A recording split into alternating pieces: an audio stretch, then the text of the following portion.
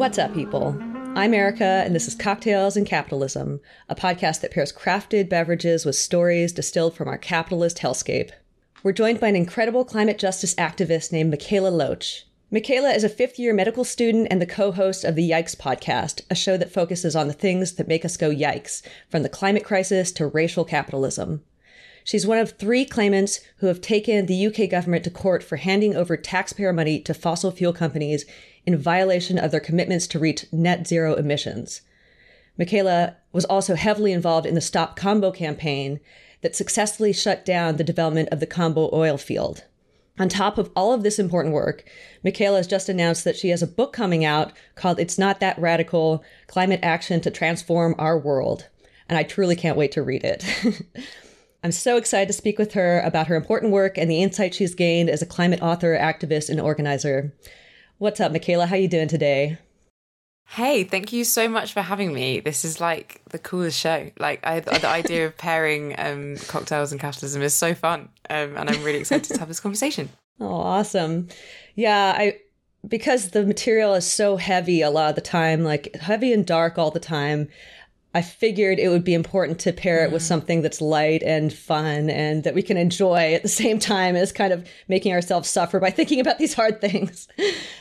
Yeah, but it's important because, like, I think a lot about how Adrienne Maree Brown writes about, like, how can we make taking action the most pleasurable thing that we can do, and how can we, like, inject joy into this work so that we're making movements people want to move towards, and so I think this is a great way of doing it. So you're doing great. You don't need me to tell you that, but I just wanted to encourage you. No, I really appreciate it. Coming from you, that means a lot when you've done so much great work in the exact vein that we need to be going in as a species. So yeah, I'm kind of in awe of everything you're doing. And I know I'm making you like blush and everything over there. I know that's probably uncomfortable, but yeah, I just need to give you those accolades. That's very kind. On that note, I wanted to introduce the cocktail today, which we don't actually have a name for yet. I was hoping that maybe you could help me decide between the 3 top names that I chose. The first is the Michaela Loach. The second is No More Billionaires. And the third is The Last Resort. I would go with No More Billionaires because I think The Last Resort is too like bleak. It's quite like a nice I feel like I wish I was able to be drinking it right now. I think I'm a bit later in the time zone than you, so I do have a glass of rosé with me, and my grandma, as I got it from downstairs, was like, "Yes, my dear," as I picked it up from the fridge. I think I want it to, like, you know, inspire joy, which for me, No More Billionaires is like joy, because we live in a world where people aren't being oppressed in the same way. It's about, I think sometimes we frame action as if we're just trying to stop stuff. And obviously, you know, we are trying to stop a lot of the bad stuff, but we're also trying to create a better world where we don't have some people who have tons of like access to joy and I don't know, capital, whatever else, and then loads of people who have nothing and are being oppressed because of those people, and so I know I like that. I would order that at a bar. I would order No More Billionaires at a bar. Awesome. And we're hoping to like make a cocktail book in the future where we can tell the stories alongside the cocktail recipes, so we would highlight your story and all the work that you've done. But I'm gonna shake it up. I haven't actually done that yet.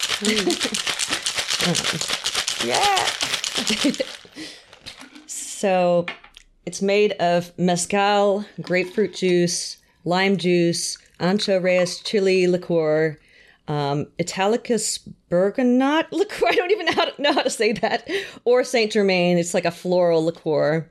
And then a pinch of salt. So I haven't tried it yet. So this is my first taste. It sounds amazing. Oh my God. It's really amazing. All the smoky and the floral and the fruity. Wow. Yeah, this is kind of based on Michaela's preferences. Oh my gosh. I need to, like, I'm going to get all the ingredients and make sure that I make myself one of these very soon. So if for context, people listening, COP27 is happening next week, which is the biggest like climate conference in the world. And I've been very stressed trying to prep for that and have let things like getting ingredients for cocktails slide, sadly. But I will be doing it soon because joy is important too. Dude, no problem. I would much rather you be working on that than picking up cocktail ingredients. So fuck yeah. That's awesome.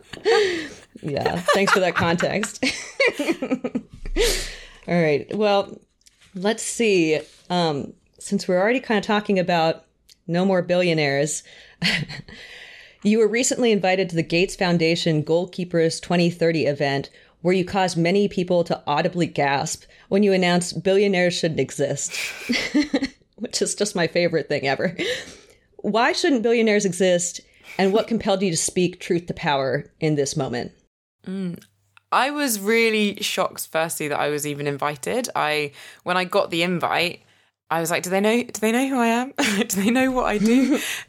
Because I'm quite publicly like anti the billionaire class. Like I have guides on social media about why we should abolish billionaires. Like I've done podcast episodes in which I've talked about the problem with Bill Gates framing himself as a climate leader. And so I was a bit, well, not a bit, I was hugely surprised when I got the invitation. Yeah.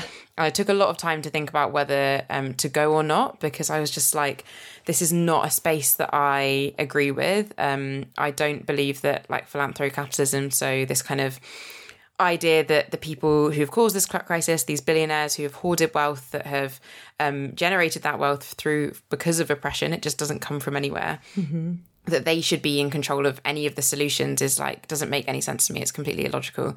And I think that it actually can cause a lot more harm than good in the long term of our like collective liberation and the paths that we're taking. Mm-hmm. So I took a long time to like talk to mentors and to friends and to comrades and colleagues about whether this was a good idea or not a good idea, and how I could interact with that space to kind of have a meaningful impact.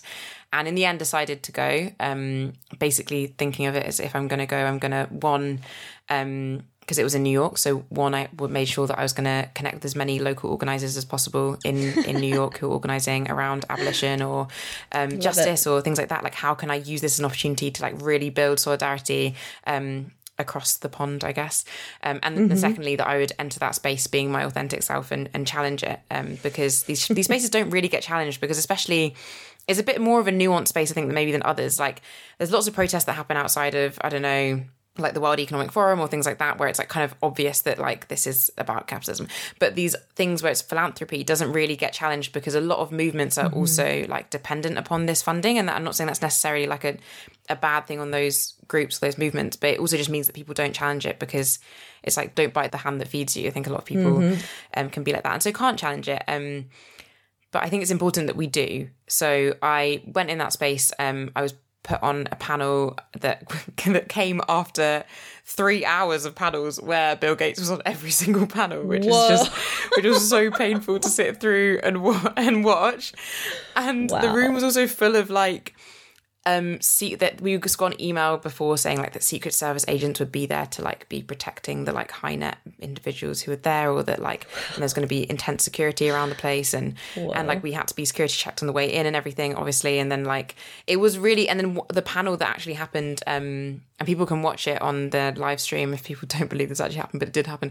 The panel before mine was Bill Gates and a bunch of like Kal Penn, randomly the actor, and some experts in conspiracy theories kind of talking about, I think there's a lot of conspiracy theories around Bill Gates need to be challenged. Yeah. But the way they were framing it was as if anyone who says anything against billionaires or Bill Gates is in their words, a crazy conspiracy theorist.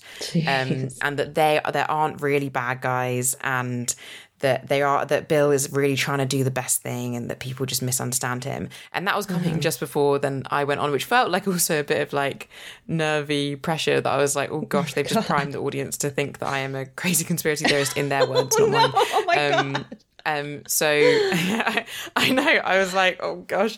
But that's why I was really intentional in that what I did say was I was deliberately trying to bring the audience with me, realizing that the space that I'm entering in is one in which there will be people in the audience who share the same views as I do, but aren't able to say anything because of their organisation that does really save people's lives in the short term needs that funding. Yeah. And there will be people in that room who will not agree with me at all but I want to still try and bring those people with me. I don't just want to like shout at everyone and be like, fuck billionaires, fuck Bill Gates. Like if I said that, no one would listen to what I was actually trying to say. So instead I tried to just be honest about that. By saying I don't feel comfortable in this space. It's not a normal space that I would find myself in, but I felt it important to be here to like make people a bit uncomfortable, and that this is making me uncomfortable too, and maybe that's a shared experience that we're having. So how can we like sit in that discomfort, which is kind of what we try and do on our podcast as well, but in a lot of the work that I'm doing, how can we sit in that discomfort to try and change things rather than just like feel comfy with the space. But I mean, as you said before, there was, I think, one person who applauded when I said that I think billionaires shouldn't exist. One person? And it was just like audible gasps. One person and lots of shocked faces, because apparently this is the first time that anyone has ever said anything within that space to actually challenge the premise of that space, which is kind of wild to me, that I was like, these events have been going on for probably decades, and the fact that this has never happened before, I think a lot of people were quite grateful for that challenge. But it was quite scary, but I'm really glad now. I'm really glad I did it. To see you say that on stage like that, as a soft black girl, as you call yourself, wearing like this bright pink outfit, you're just like making this beautiful statement really boldly. I was so floored when I saw that. Like, holy fucking shit, this girl, she is doing the work. She is saying the exact right things to the exact right people. And, and in making people uncomfortable, you are inviting a discussion, you're spurring conversation, getting coverage of these topics, these talking points. You brought so much attention to it. So I think there's a really good strategy there as well to speak truth to power in these spaces. So bravo, cheers to you. Honestly, thank you so much. That's really kind, because I can't really fully express, but I felt so nervous in doing it because I still wasn't sure if it was the right thing to do literally up until after I'd done it. Like, I was like, by being here, am I legitimizing this space in any way? Like, just by being present, by having like a calm conversation in these spaces, am I legitimizing it? And so it was really actually like really heartwarming also for people to have seen the like pressure that wasn't, and the thought that went into it, and like how stressful it was. And I was very intentional with like, if I'm going to go into this space, I'm going to be my full self. I'm going to wear a great pink outfit. I'm going to have my fro looking fresh and fine. Yeah. And I am going to like walk on the stage feeling like I kind of had to feel like I was fabulous in order to have the courage kind of to say things in those spaces, because I think you need to like, it's kind of my armor, I think sometimes in some ways, it's like wearing bright colors, bright pink, and like feeling fab, because it kind of holds me in that. And it might seem like trivial to other people, but I think it's really important that we feel like confident. And what you're saying about speaking truth to power in those spaces, I think a lot more people are starting to do these things more, like challenges to people in power is a thing that I think is being used. It's been used as a strategy for a very long time, but especially in recent years, almost exactly a year before the Gates challenge, so that happened this year, a group of us found out that TED Talks, they were having a conference in Edinburgh, which is a city that I was living in at the time, and the city that I've organised in, where I've done a lot of my climate work. And they were having this like TED Countdown conference, which is this like climate conference. And they had invited the CEO of Shell, one of the biggest polluters, to that conference to speak on a panel. And a bunch of us were like, this is absolutely fucked. Like, they can't do that. Yeah. Like, that's so wrong. We have to challenge it. And I wasn't in Edinburgh at the time, but so I remotely like kind of organised a bunch of people, a group of us organised to get a local activist from Scotland on the panel to challenge Ben Van Beurden, the CEO of Shell. And so my friend Lauren went on that panel and challenged Ben Van Beurden about the fact that the Cambo oil field that you mentioned before was being approved by Shell whilst they were on a panel talking about how they care about climate, which was ridiculous. And I think that I held a lot of the power that we had managed to do like through that kind of challenge there that also had a huge impact on the world. And it's made me realize that we don't have to go into these spaces. If someone's asking you into a space, they want your full self. That's what I think. Or you should be your full self. Yeah. And that means you should challenge at every opportunity. And that maybe sometimes actually the harder option, which sometimes is showing up and challenging, because it is fairly easy to just say no and to not go. But sometimes the harder option of showing up and challenging is what can have a really big impact. Yeah. But it's hard to know what is the right or wrong thing to do. But I think that we need to challenge these things, and I think it can have a huge impact. Well, you're doing it in brilliant ways, in so many ways. In a very similar vein, I'm very curious about, you've repeatedly stated that billionaire philanthrocapitalism cannot save us. Can you explain what you mean by this, why isn't the charity of the rich a real solution to the huge problems society is going to face in the coming years? So the thing with a lot of billionaires' philanthropy, or them, quote unquote, as they see it, as giving away their wealth, what they aren't doing is giving away any power. So what they're doing is basically, especially Bill Gates, for example, and Jeff Bezos and whoever else is especially investing in climate, Elon Musk as well, they're seeing that the climate crisis is a reality that is going to face all of us. It is already happening actually currently, but it's going to impact more of humanity more and more. And what they're seeing is, how can we continue to hold the same amount of power and control as we've managed to hold over the world as it is now for the future? And so their investment in climate solutions isn't really about trying to solve the crisis. It's about trying to maintain control over the future of its maintain relevancy and like what solutions are being pursued. Like for example, on the African continent, a lot of Bill Gates' work now is around agriculture and in the face of climate change, trying to what he sees as like saving Africa or whatever, which obviously is inherently like really colonial and gross as a concept. But also it's the fact that he's choosing what solutions are being pursued. It's not listening to like civil society or like it's not listening to the peoples who exist in those areas.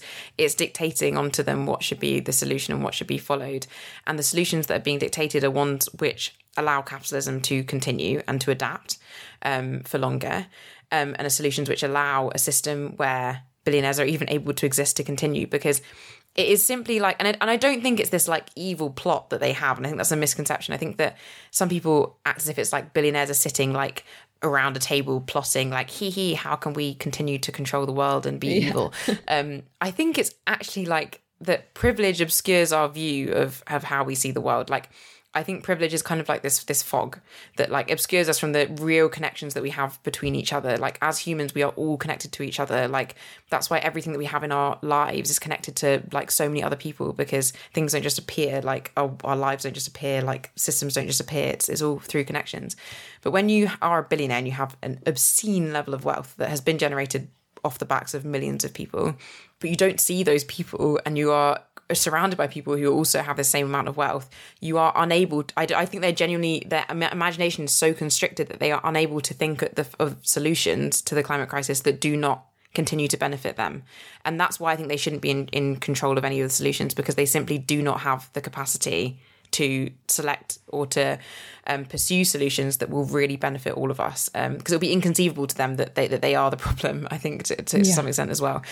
And so that's why what I was trying to say as well there was that it's not just about redistributing wealth. While redistributing wealth is really important, and while and I think that it's like a key thing that as a collective, like we all need to be thinking of, is like, how do we redistribute our wealth? But it's about redistributing power too, of who gets to decide what solutions are pursued, what communities are being prioritized. Because, for example, if Bill Gates really wanted to tackle the climate crisis with the immense wealth that he has, he would be funding like indigenous resistance groups all over the world who are on the front lines of this crisis, who are really have, in the US and Canada alone, 20% of emissions have been prevented from indigenous resistance alone, which is a huge amount. That's more than any technological advance. That's more than like any of these like things that these billionaires are pushing for or giving funds to or creating prizes for.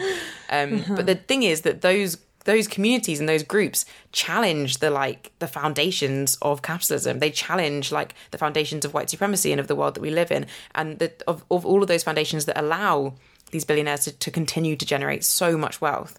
And so they aren't going to fund them because they don't want to be challenged. And that's inherently the problem, is that like, we need to redistribute power as well as wealth. And that means really kind of reconfiguring things, and not just like these kind of charitable donations that are like such a minuscule percentage of their wealth as a whole as well. And obviously a lot of that is done to avoid tax and things like that as well.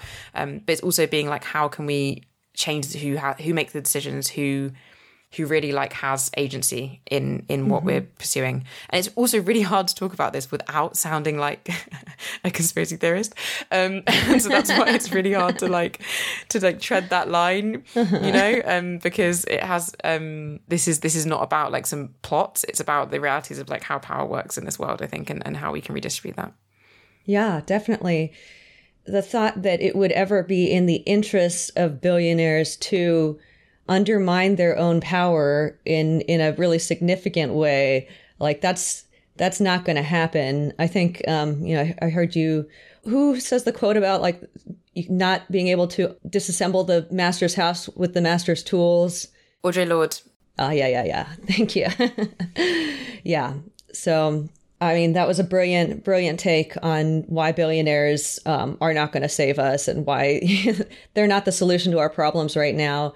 It's a huge pet peeve of mine that people would even think that billionaires would have the capacity to make decisions about what are the right things to invest in, what are the right, solutions to the problems that we're facing. They're rich people that get really, really, into their own heads, into their own egos. I did an episode with a woman called Political Psych with Abby. She has a YouTube channel and Instagram presence, but she uses psychology to talk about political issues. And she basically broke down why the rich don't give. Once they start making a lot of money, the proportion of their wealth that they're willing to give away gets smaller and smaller and smaller. So that is not in no way a sustainable solution to funding solutions for problems. No, especially when there's a quote by Ruth Wilson Gilmore where she says that, I'm going to butcher the quote, but it's like, what she's basically saying is that this money in the first place was owned by the workers and then it's just being it was stolen from them. Stolen wages, that's it. Philanthropy is the reallocation of stolen wages by private hands or something like that. But I think that's what's important to remember is that this wealth didn't come out of nowhere. Like billionaires don't become a billionaire by accident. It's not like they just accidentally, it's not like they accidentally won the lottery to become a billionaire. Like it's a really it's a long process that requires a lot of choices to be made along that process to not be equitable and to not be thinking of the people or the collective. And so we can't expect people who've made that many decisions to then be the ones to decide the solutions. It should be that the power to decide is given to the communities that are most impacted and they're really doing the work to transform the world. Absolutely. Perfectly put.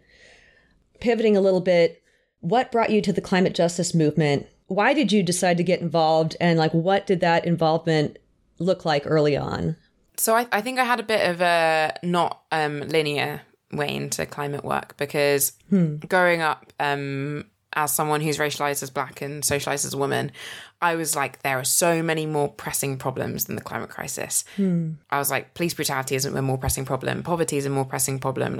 Racism, white supremacy, whiteness. These are all problems that felt more immediate. Yeah. That I felt like people who were doing climate work were just expecting communities that are being impacted by things today to kind of put their issues on hold. And that didn't feel right to me. And it felt like it was this kind of problem for people who didn't really have problems right now. But then it was actually, so I started off kind of getting involved with migrant justice work. So on the border of the UK and France, there's a town called Calais, which is a border town. And there's also one called Dunkirk. And in both Calais and Dunkirk, there are displaced communities there.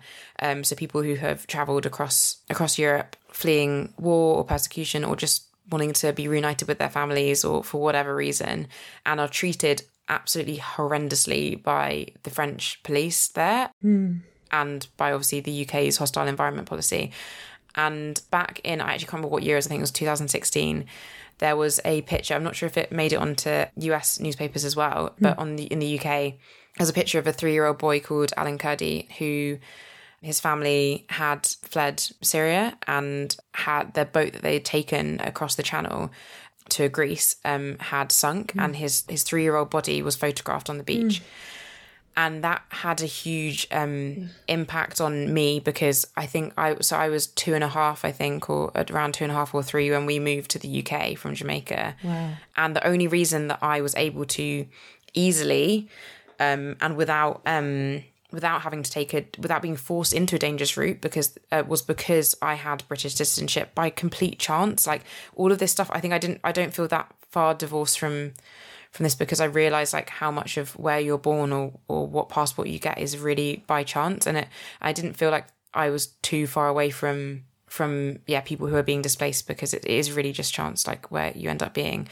And so I felt really, I think that photograph and that, the experience that people were having then really got me more active. And I started going to Calais whenever I could to provide material help on the border to displaced communities, like chopping veg or chopping wood or sourcing out clothes, or just really basic stuff, but that showed me that a lot of the work that needs to be done isn't actually that dramatic or that complex.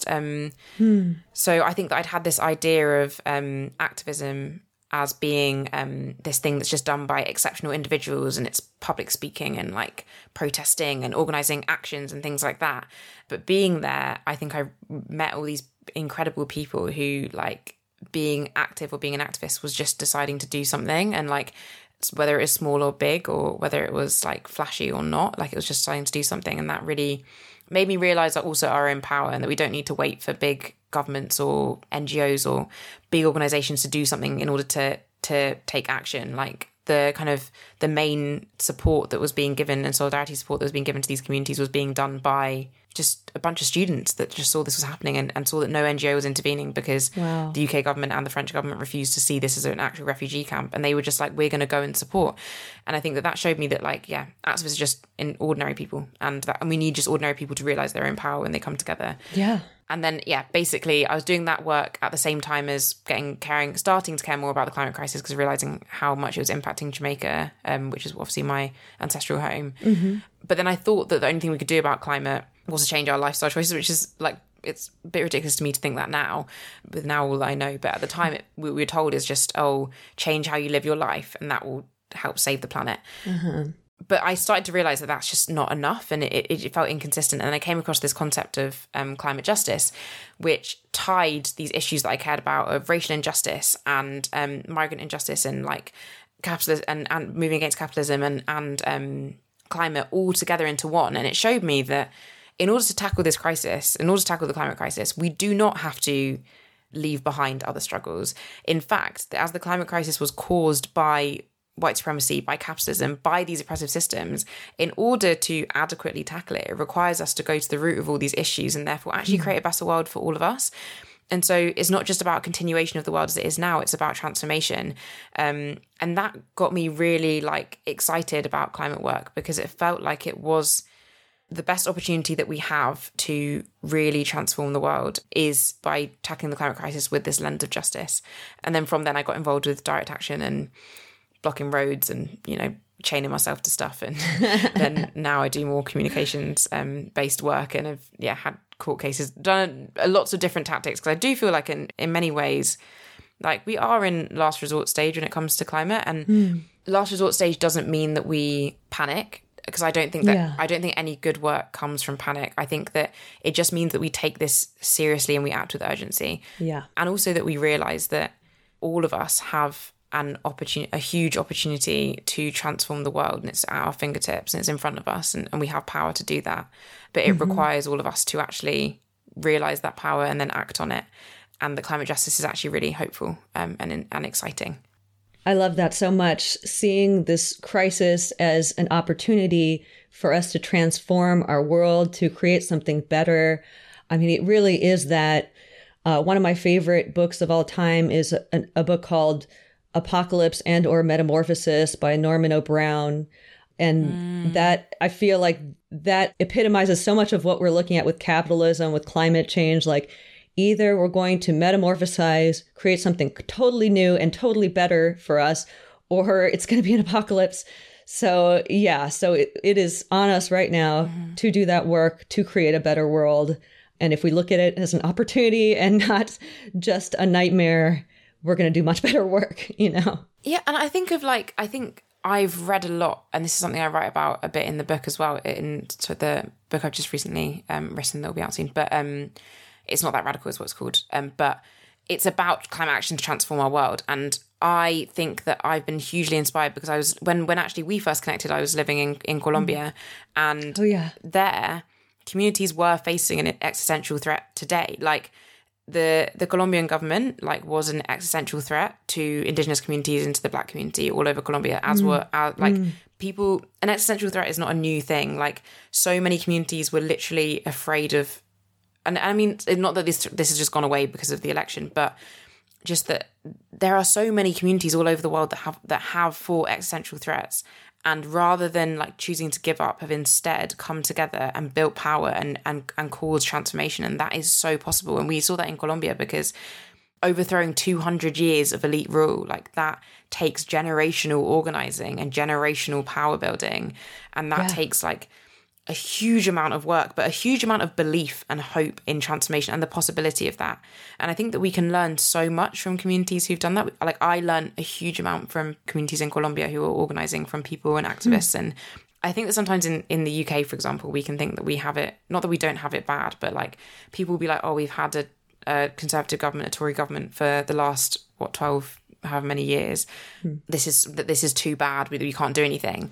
And I'm like, imagine if you'd had 200 years of elite rule and you still decided to organise for generations, even not knowing whether the future would be guaranteed or would be. And I think that's what we can learn so much from, and that we need to remember that we don't take action because we know that everything's going to be okay. We take action because we have no other choice but to try and make things more than okay, but to try and transform things. And I think that that's what kind of motivates me. Because I think back to when my ancestors in Jamaica, like my ancestors when they were enslaved in Jamaica, when like they had to believe that something better was coming, like, and they had to organize to believe that something better was coming. And maroon communities in Jamaica had to organize to believe that something better was coming. And so, it's Mary Anise Hegler writes a lot. She wrote a brilliant essay called like saying that climate change isn't the first existential threat, where she talks about this. And I think that's something that we can learn so much from, and that we have to believe in that we can transform things, and that a better world is possible. Otherwise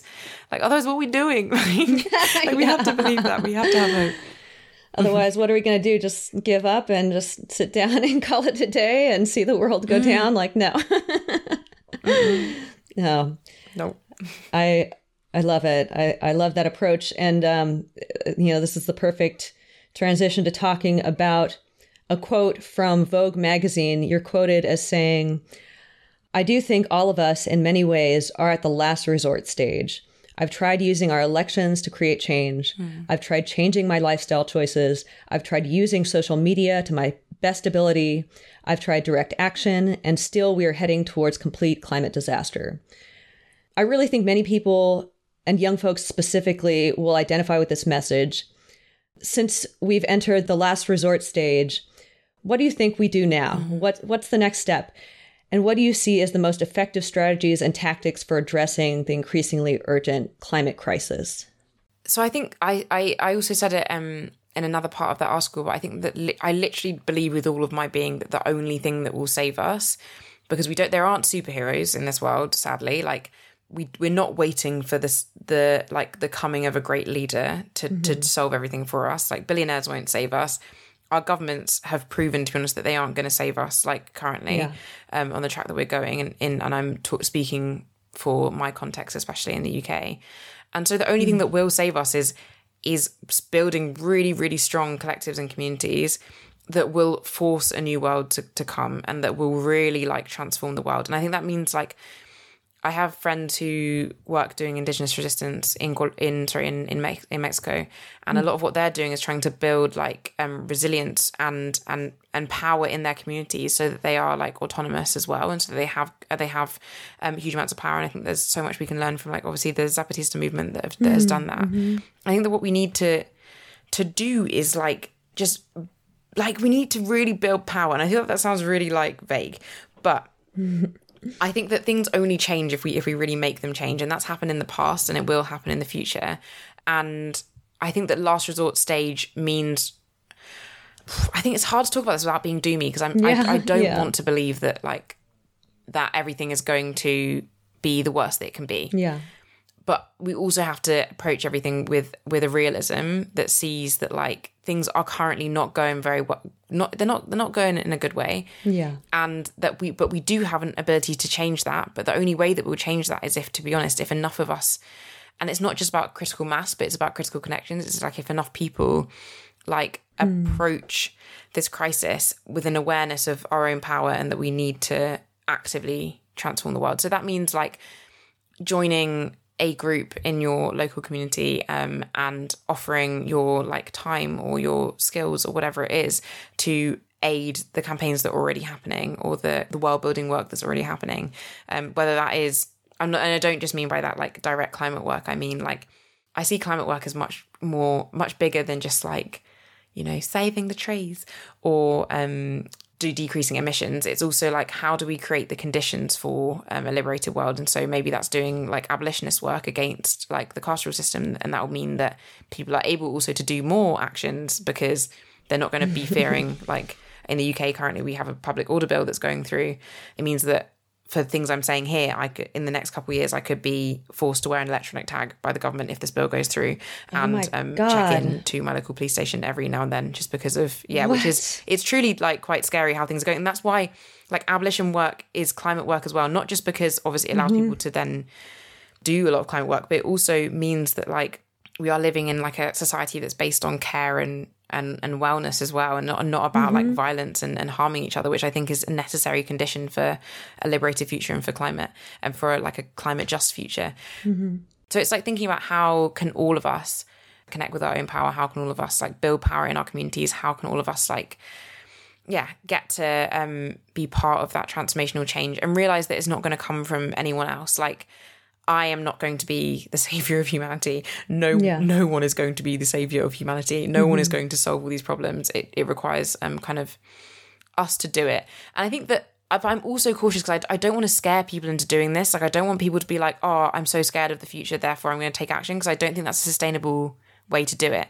I think find your reason to want this world to continue, or find what do you want to be better, what excites you so much about making the world better that you can do nothing but act. Like, what is that thing? Like, what do you love so much about being alive, and how can you do more of that in a way that like creates a better world for us all? And I think that that's how we can be motivated, is by joy and by pleasure and by transformation rather than just despair. Because I don't think that's scaring people, it doesn't work. And that's why I get so frustrated with so much climate storytelling, like Don't Look Up, that I found deeply frustrating, because I was like, I left watching that being like feeling awful. It doesn't make me be like, I'm going to take things down. It's like, oh gosh, we're screwed, and all we can do is sit around a dinner table and talk about it. Like, it's like, no, we can organize, we can do things.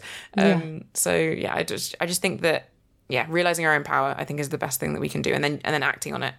I love that, like, realizing your own power can look like showing up for your community and bringing food for people that need food, bringing supplies for people that need support.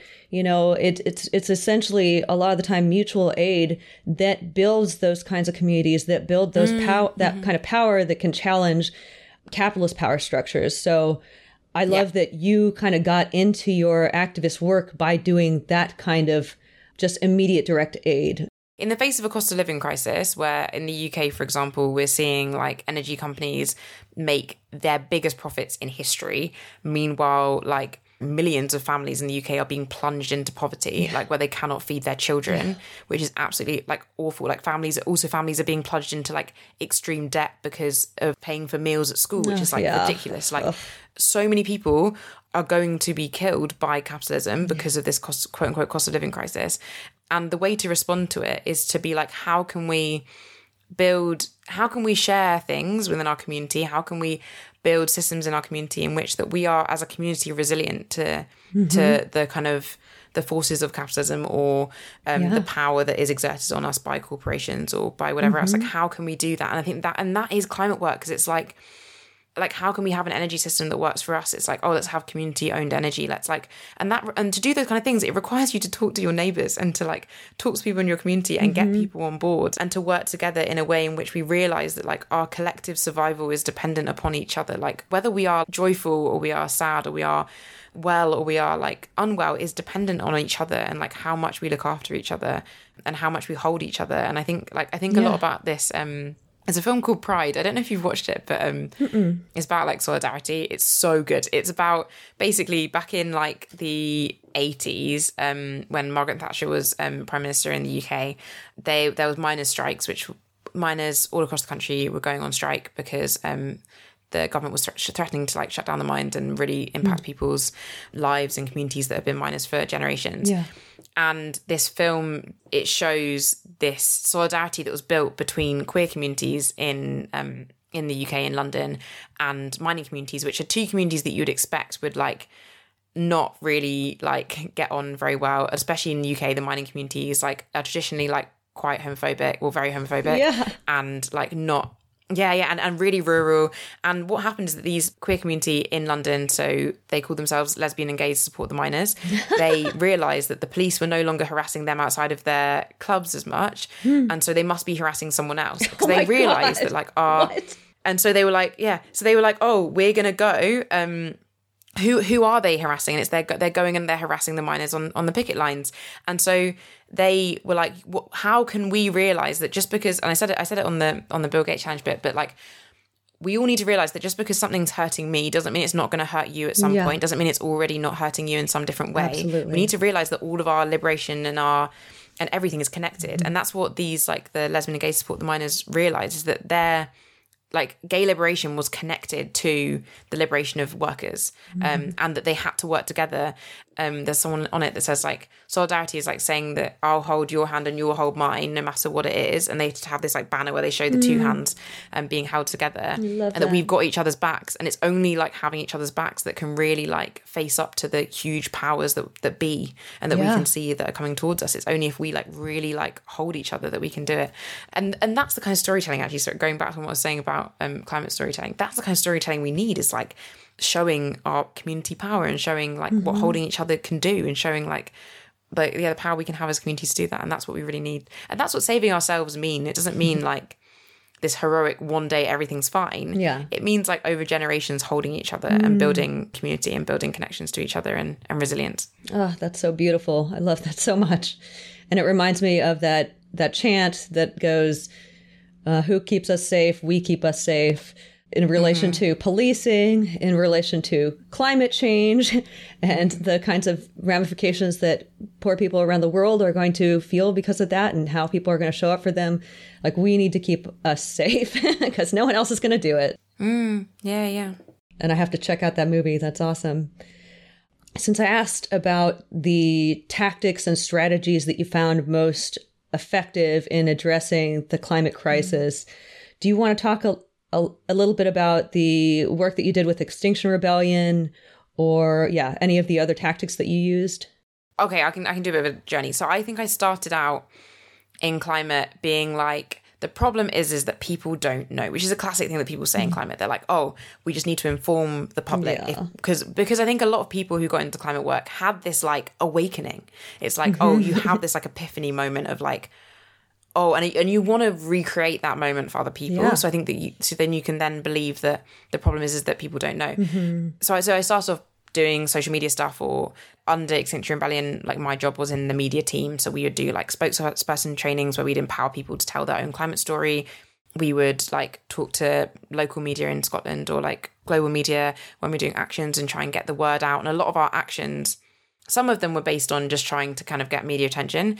A lot of them were also based on deliberately trying to cause like disruption to the government. For example, like our site was outside of the Department for Business, Energy and Industrial Strategy, and it was called Power in Truth because it was all about the huge amount of money that the government gives to oil and gas companies every year, and we blocked the road out there, and obviously it would have caused like financial disruption to the government, which is I think is an important like tactic, is causing that disruption.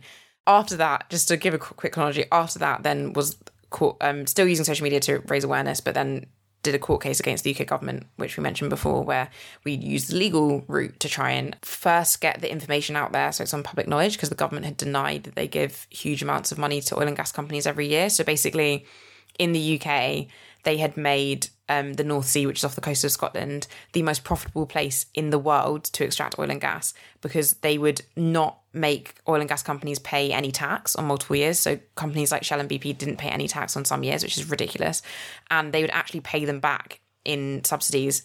But they denied that. So we managed to get them to admit that in court. But basically took the legal route, took the direct action route, took the like raising awareness route. And I think that a lot of things that I've learned from a lot of this is that I don't actually think that the problem is that people don't know. Studies have shown, polling has shown, like people in the UK, for example, as a case study, like people really care about the climate crisis and they know it's happening. Like they know that, I think it's in the UK, 65% of the population are deeply worried about climate. And it's something that they think about when they're even voting. Like people do care and they know it's happening. I think the problem is that people don't know what to do about it, or people think that we have no power in the face of it. And so I think I've pivoted a lot of the work that I do. It's no longer just trying to like, I'm not trying to be like, the climate crisis is happening, like pay attention. But I think people know. I think I'm more now, my work is more about like movement building and being like, you already know this is happening, but this is what you can do about it. Or you already know something's off. This is what we can do about it. Because I think whether people know the ins and outs of climate, they know that something is really not okay, like with the world, and they know that it's not helping, like benefiting a lot of us. And a lot of people, the only kind of solution to that they're being told by like the mainstream media or whatever is to like just work really hard or to become a billionaire or to win the lottery or whatever. And it's like none of these are real solutions to the crisis that we're facing. Like all they're being told to just do lifestyle changes. The real solution is to come together in collectives and communities and to build power and to take down the class that are oppressing us all, the elite class that are oppressing us all, and the systems that are doing that. And so I think now, I still think I would use a lot of the similar tactics. I think direct action is really, really important and has been shown by so many communities around the world.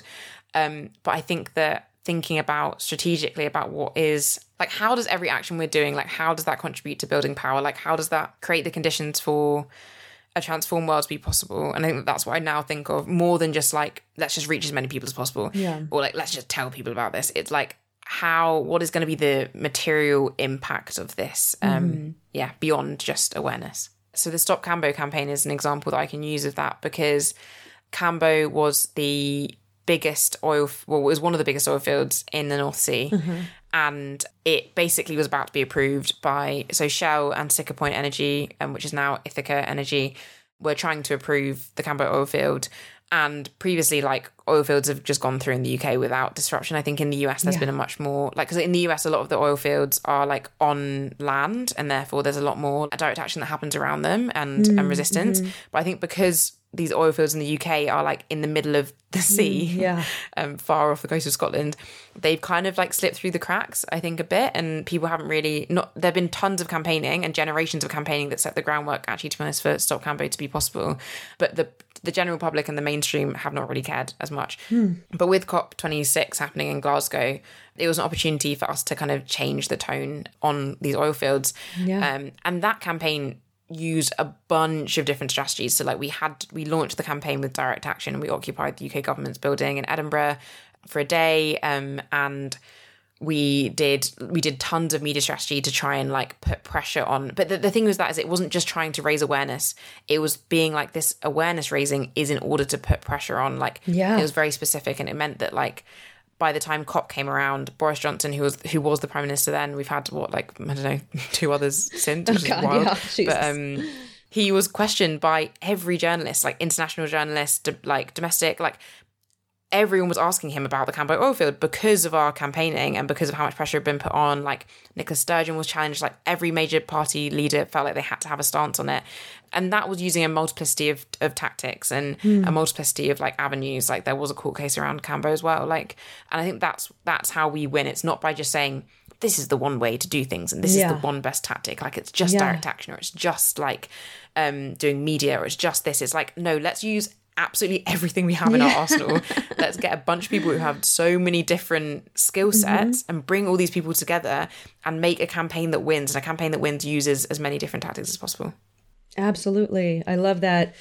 One of the things that I've come to in discussions with other leftists about the right way to protest, the right way to make your voices heard, a lot of people have different opinions about what is the right way to do things. But it's key on the left, because we're so diverse, to accept the diversity of approaches and tactics and not say, oh, that person over there, I condemn them and I'm going to, I don't identify with what they're doing. Like we need to just accept that there is going to be different people approaching the problem in different ways, recognize that they're all part of this work to find a solution to try to change the way that our planet is being run. Yeah, I think that we do need a bunch of different strategies. And I think it's hard because I can also sometimes, like all of us can, I'm sure in different ways, be like, think that, oh, that's not the right way of doing, or whatever else. And maybe sometimes it's not, but like, I think that in reality, like we do just need like a diversity of tactics, because that's what really does win in the end. Like I didn't think I fully explained, but in just 6 months, we managed to stop one of the biggest oil fields in the North Sea from being approved. Yeah. And that was just like a bunch of people coming together and being like, we're not going to let this happen. And and that was only possible because if we just used one of those tactics, like I think that Cambo would have been approved. But it was because it was like absolutely unavoidable for them to do it. Like we made it so that it was framed within the industry as a death knell for North Sea oil and gas. Like we made it so that like they said it was uninvestable. Cambo was uninvestable. And like that's part of that. Yeah.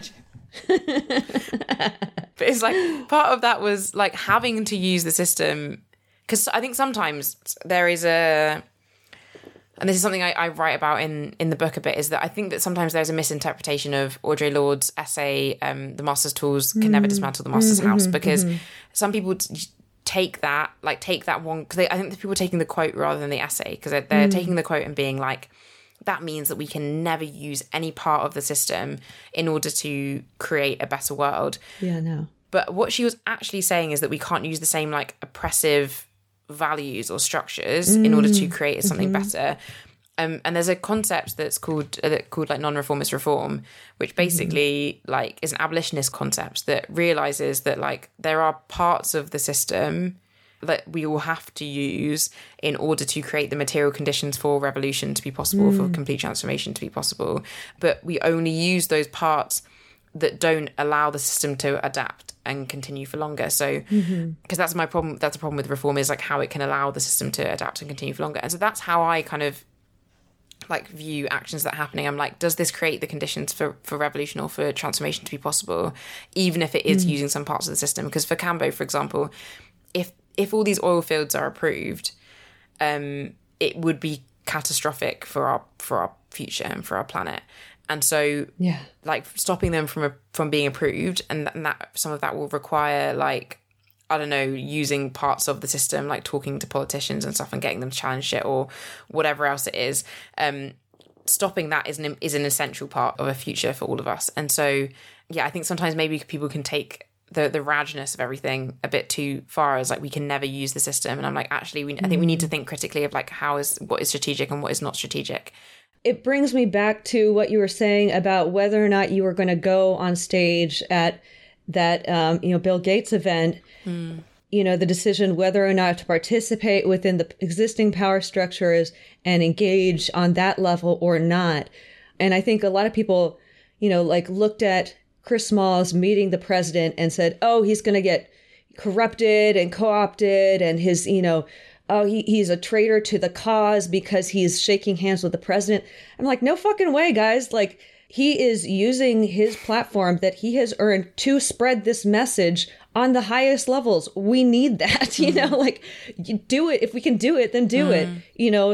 Don't like make shady deals behind the scenes that are going to make you beholden to these politicians, of course, but don't rule out even showing up to that conversation, because sometimes showing up to that conversation and making a statement like wearing an Eat the Rich jacket or saying billionaires shouldn't exist, that is going to start a discussion, start people thinking in the direction that we need to be thinking, and not just in your echo chamber, people outside of that. That's so fucking key. Like, if you're not speaking to other people that aren't already the choir that you're preaching to, then what are you doing?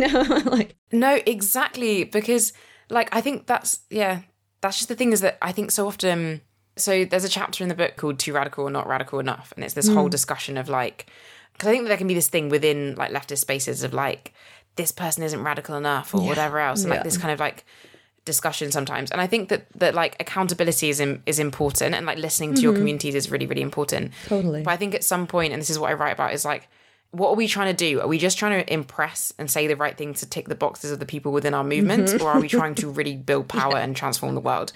And like, because I realized that in the past on media interviews, like when I was first doing media interviews, I think it's so silly, like it's so funny to talk about now, but like I think I almost like was like, if I say the right key terms, then like people within my movement will be like, yeah, she said like white supremacy on the news or whatever. Like, but you know, like that kind of stuff of like, oh, then I will have done a good interview. And actually, like, I was challenged by mentors and by peers and comrades that I work with to be like, but like the mum who's washing up the dishes in the background and has like her 4 kids like asking her questions, who has the news on, is she going to understand what you're talking about if you're just using jargon that people within the movement understand what it means? Totally. And who are we really trying? Like, what are we really trying to do? Are we just trying to like pat ourselves on the back for like knowing the right words, or are we trying to actually do things and create things? I think that's something that we could all be challenged more to do. And there was someone, I actually can't remember the name of the person, sadly, but they wrote on Twitter about like, you can't have good politics without organising, because like good politics like pushes us to realise the only way that we can transform things is by doing it and by being parts of these collectives and communities. And so it's not just about like knowing the right stuff or like feeling good about yourself because you like know stuff. And I think that there can be this idea of that being good politics. And I think good politics is like, is what we do. And it's what we create. Yeah, absolutely. And, you know, I'm going to kind of jump ahead in the questions that I had, but just because we're talking about something that's so related, but I just really love that you're committed to participating in the climate justice movement accessible, making it intelligible, making it, you know, just not out of reach of anyone who wants to become an activist, become an organizer. So given all of your experience as an activist and an organizer, what have you learned that can help to make this vital movement more inclusive and more accessible? So the reason that we started the Yikes podcast was because myself and Joe, who hosts it with me, we both met in Extinction Rebellion. Also, for clarity, both of us have now left Extinction Rebellion a couple of years ago because of other issues. But we found that before joining, for both of us, we felt like activism or organising was this like really like exclusive hub where people know all the right words. And I even felt like when I first joined a lot of groups, I felt like I didn't know the language to even exist there, and that I didn't have the background, enough knowledge or whatever else to be able to do stuff. Like, I felt super intimidated. And I think we wanted to create something where we could be like, people could realise that a lot of people, like, yeah, there are a bunch of like annoying people who try and make activism really exclusive, but there are also like tons of like amazing, wonderful, loving, normal people who take action, and that it's not actually as like complicated as it seems, and that we really wanted to like, just make people feel like they can be included. Because I think a lot of things as well is, I didn't realise that I was an activist. It's not that important whether you call yourself an activist or not, but I didn't realise that I was doing activism for a long time, because I thought to do activism you had to be this like one kind of brand of person or whatever. And I think that just showing people that activism is just being active and just like, you know, doing something, and the organising is doing things that people already probably know how to do. Like, a lot of when I was in Extinction Rebellion or in Climate Camp Scotland or whatever else group, like a lot of my role was just communicating stuff, like writing Google Docs about how best to communicate about this issue, or like writing press releases, and a lot of that stuff is skills that loads of people actually have, or even just like filling in like spreadsheets of like making stuff happen or planning things. Like, a lot of it is very basic skills that loads of people have, or that are really easy to learn. And also that there's like a multiplicity of roles, and that I'm sure that anyone who's listening to this, you will have a specific skill that is really needed in the climate movement, and you have a perspective, or whatever movement, and you have a perspective that is really like valuable and important. And you don't need to like read a stack of books before you get involved. You don't need to like know everything or know the right words. You just like have to get involved. And I think that that's like, and a lot of me like wanting to talk about this stuff and communicate it just came from a place of like, I wish someone had said that to me a couple of years ago, you know, or however long ago. Yeah. Oh, totally.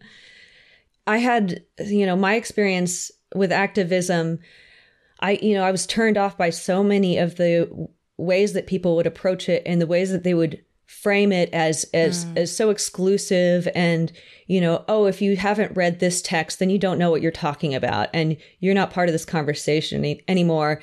And like that, just like your impetus for creating the Yikes podcast was to kind of challenge some of that. A lot of my impetus for creating this podcast came from something very similar, of like, I know that there's a better way to be having these conversations that invite people in instead of alienating people and making them feel like they're not worthy enough to be part of the movement.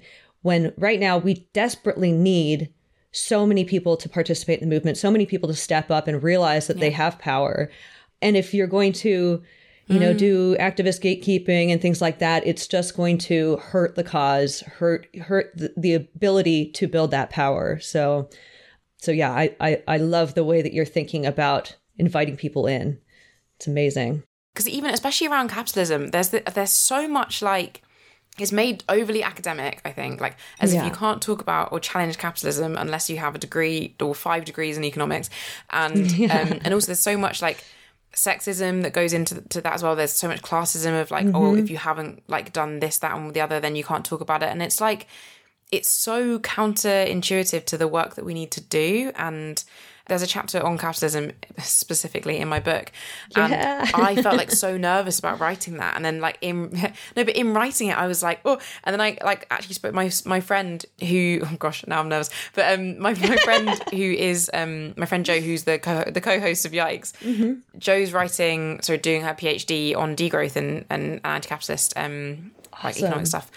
And I talked to her about it when I was writing it, and no, she's like a badass and is so cool, and I love her a lot. But she was like, the fact that you even feel and she was like, I know that you know loads about this, like obviously, and the fact that you even feel nervous about it, she was like, be honest about that in what you're writing. And I tried to be honest, like, and be honest about the fact that that we need to move beyond this idea that people can't like need to know everything before they can challenge something, because we aren't going to get anywhere with that. And in a kind of different vein, but more as well of like how we can open up our movements and stop gatekeeping so much. Because there was a really brilliant panel with Adrienne Maree Brown and Angela Davis for UC Davis. It was like 50 Years of Feminist Futures. And within it, Adrienne Maree Brown was talking about their book, We Will Not Cancel Us, which is really brilliant. It's like an abolitionist view on like how cancel culture can be used within our movement. So it's very specifically about within our movement, not like big people. Yeah. But within it, like when talking on that, she was saying that like the bar for entry if we really want to transform the world, the bar for entry to be in needs to be like super low. And they can raise when people are inside the movements, and then we can have and then we can like have that. But we need to like make movements that are open to people, because the world that we're like trying to hope for and create is literally dependent upon loads of people who currently aren't doing activism or doing work to create a new world, or maybe don't have the best politics.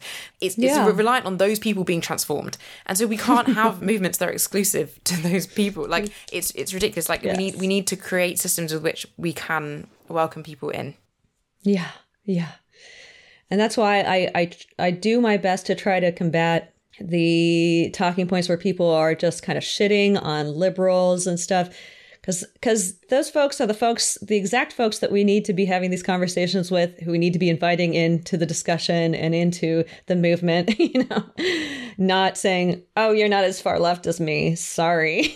Like, I don't know. Yeah, all this kind of like gotcha like culture of like, oh, yeah. And I think so much of that is such an ego boost thing. It's like, and that's why I think that's like, this is something, so Adrienne Maree Brown like writes a lot about, I think about ego and stuff like that as well. Of like, we need to like tackle like, why are we interacting with each other in this way? Like, and I would really recommend like anyone who's interested in more about this reading. I mean, actually anyone. We Will Not Cancel Us by Adrienne Maree Brown. It's like a pamphlet. It's really short, but it's so brilliant on how we can interact with each other and how we can create like movements that people want to move towards, but also like movements that are actually trying to build the world that we want today as well. Amazing. I will definitely check that out.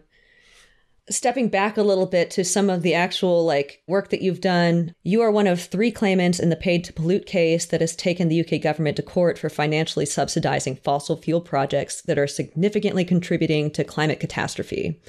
Can you tell listeners why you chose to take part in this litigation campaign to challenge the twisted relationship between the government and the companies that are ruining our chances of preserving a livable planet? Subsidies are like this like not very sexy campaigning thing that we really need to focus on. Like people don't want to talk about subsidies because it's not like this like fun or like attractive or exciting thing.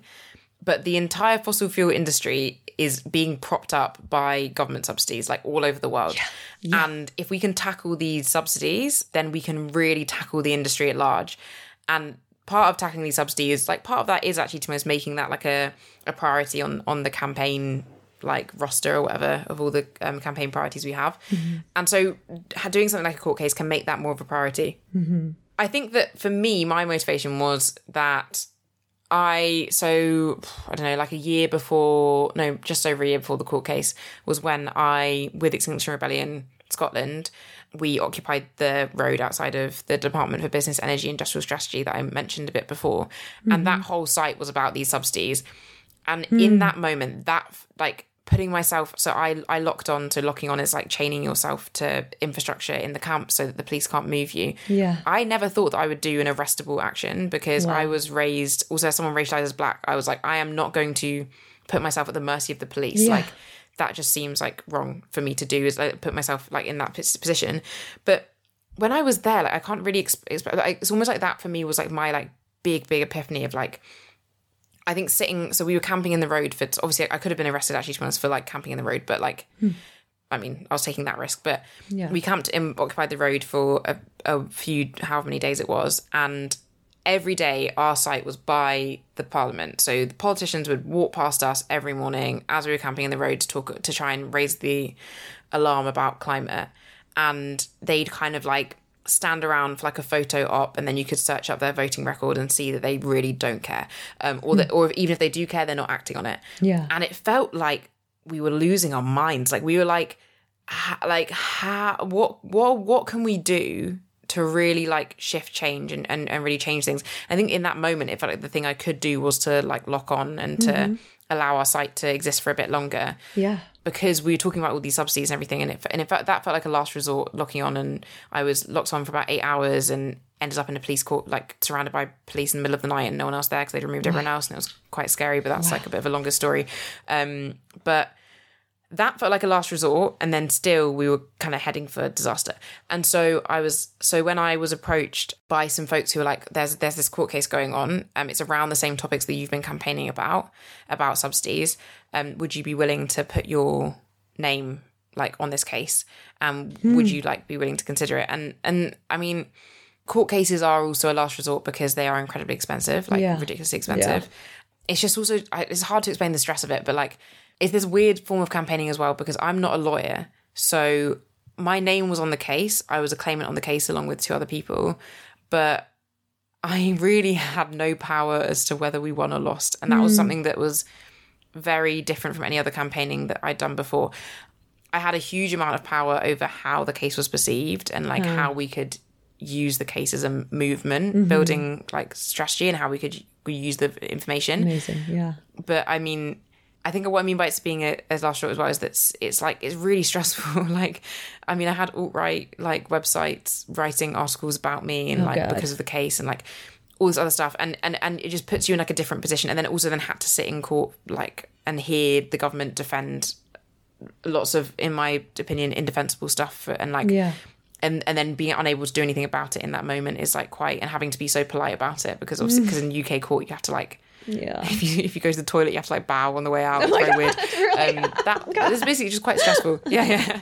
No, I was, and also the whole time I was like so scared that my phone was going to make a noise or something, and I was like, and then I started being so like the illogical thoughts was like, what if the judge hates pink and that they're seeing me dressed all in pink and like.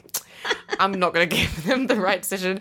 But basically, it was a last resort thing. But it was a very like it's trying to be strategic as well. It's being like, okay, we've used direct action. Let's try and use the legal system, knowing that like whatever happens from that case, like whether we win or lost, that doesn't mean that doesn't legitimize the legal system. We're not saying that like the legal system can give us all justice. I think what we're trying to do is be like, how can we use this to our best ability to reveal things that have not been revealed, because the UK government refused to admit, well, they actually openly denied these payments were happening, and then they were forced to in court to say, oh, actually, no, wait a minute, this has actually been happening, because they can't lie in a court of law. And now that information is like public, like that's out there for that to be used by other campaigns. It's not just about like us holding it. It's like, this is now public record. People can use that.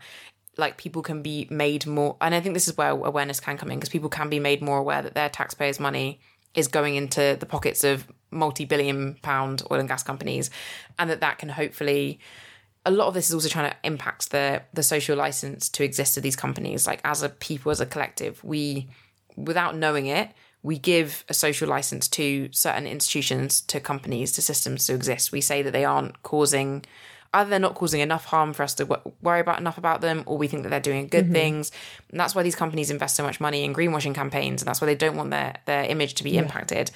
And cases like this can have an impact on their social license, because people can be like, wait a minute, like I didn't know that my money was going to these companies. I didn't know the government was complicit in that. And so maybe I'm going to change how I vote, or maybe I'm going to change, like maybe I'm not going to support this company, or whatever else it is, or maybe I'm going to join a movement to campaign directly against this company. That's the best option of all of those ones I've mentioned.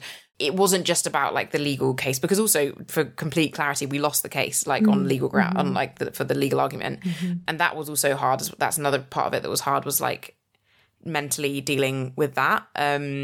Was difficult. But I think that even though we lost the case and the law wasn't changed, because what would have happened if the law would have been forced to be changed? The law wasn't forced to be changed because of our case, but significant changes have happened because of the case at the same time. Like things like a windfall tax happened in the UK. I mean, that it's not good enough, but policies that wouldn't have previously, I think, been considered as much have now been like more central, and people like it has had I do think it has had a big impact, but it's also like has to be this active thing that I have to remind myself that we like that losing isn't like winning isn't linear. And we are going to lose things along the way, and that's fine. And that doesn't mean that it was an overall loss. I keep thinking about one of my favorite people who I've been collaborating with because of the show. His handle on Instagram and elsewhere is Prepper Pig. He's a community organizer. He does a lot of climate justice work. He's a really brilliant person. But he always talks about how, like, you know, doing organizing, doing, you know, sustained movement building, you need to just keep the drumbeat going. You can't, it's not about like getting that one thing done and then you did it and then you pat yourself on the back and then you go home and you feel good about yourself.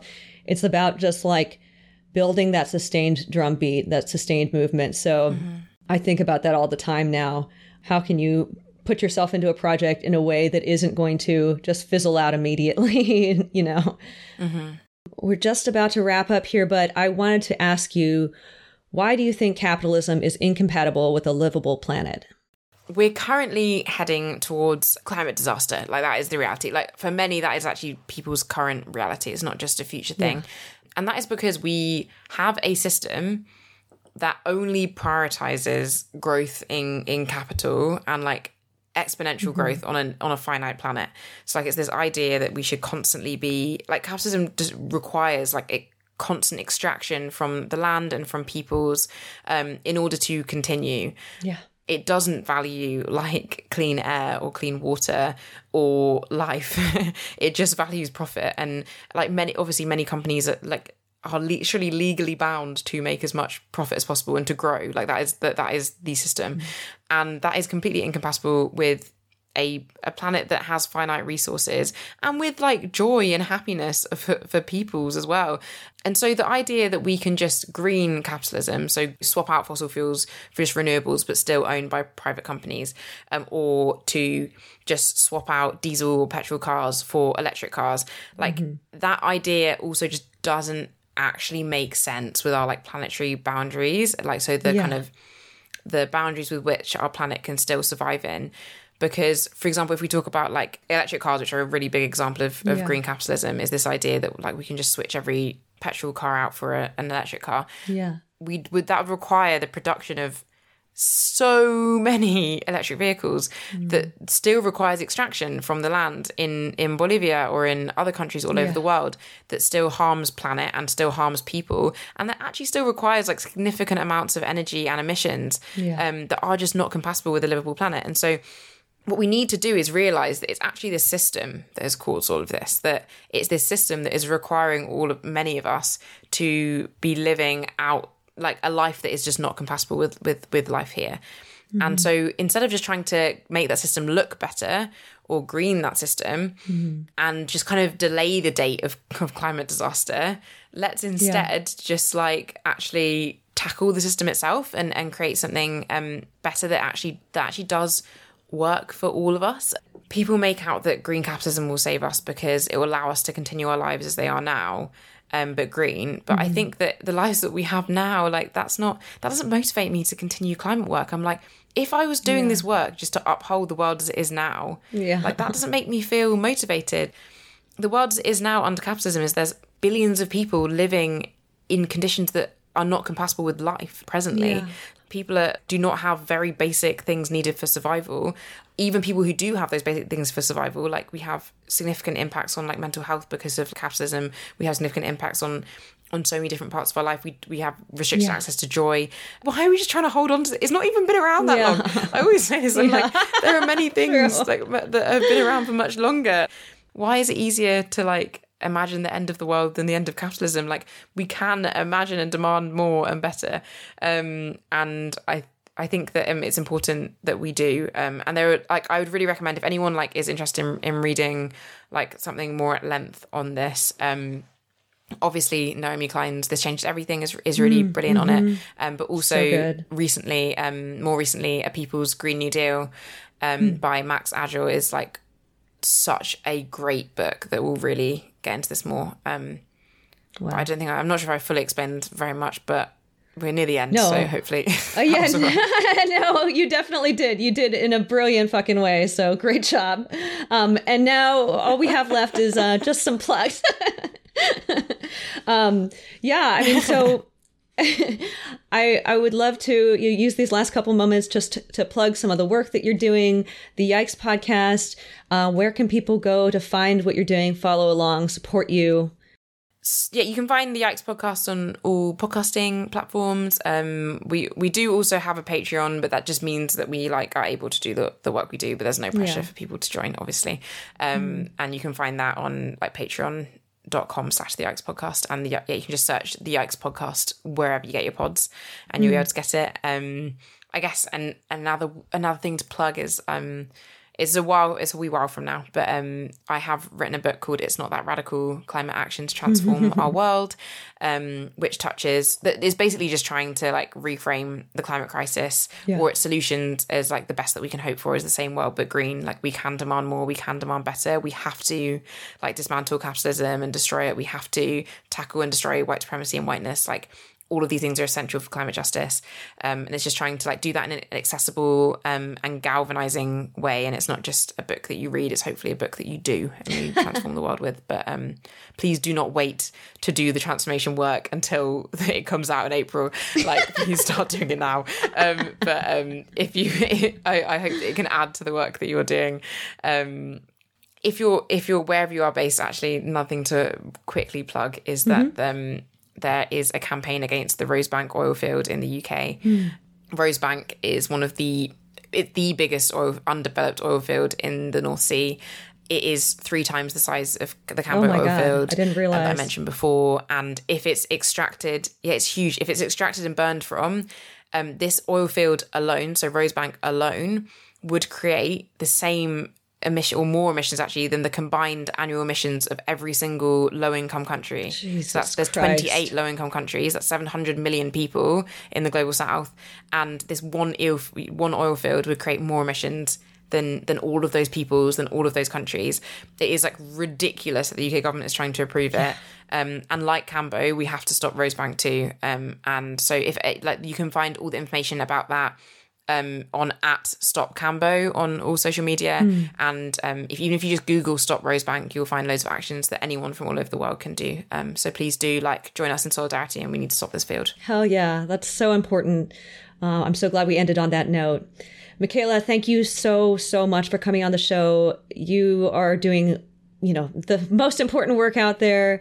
I know you don't want to highlight, individuals that are, and prop them up as the ones that are doing all the work, but you are doing a lot of the work, and I love that you are educating others about the way to join the climate movement. So thank you so much. I'm so impressed by you, and I really appreciate you coming on the show.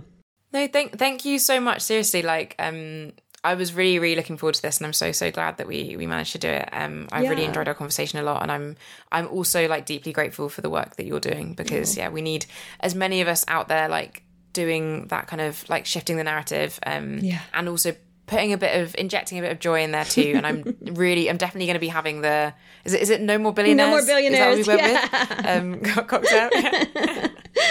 Awesome. Love it. Cheers to that. Cheers in solidarity. Yeah. My empty wine glass. Nice.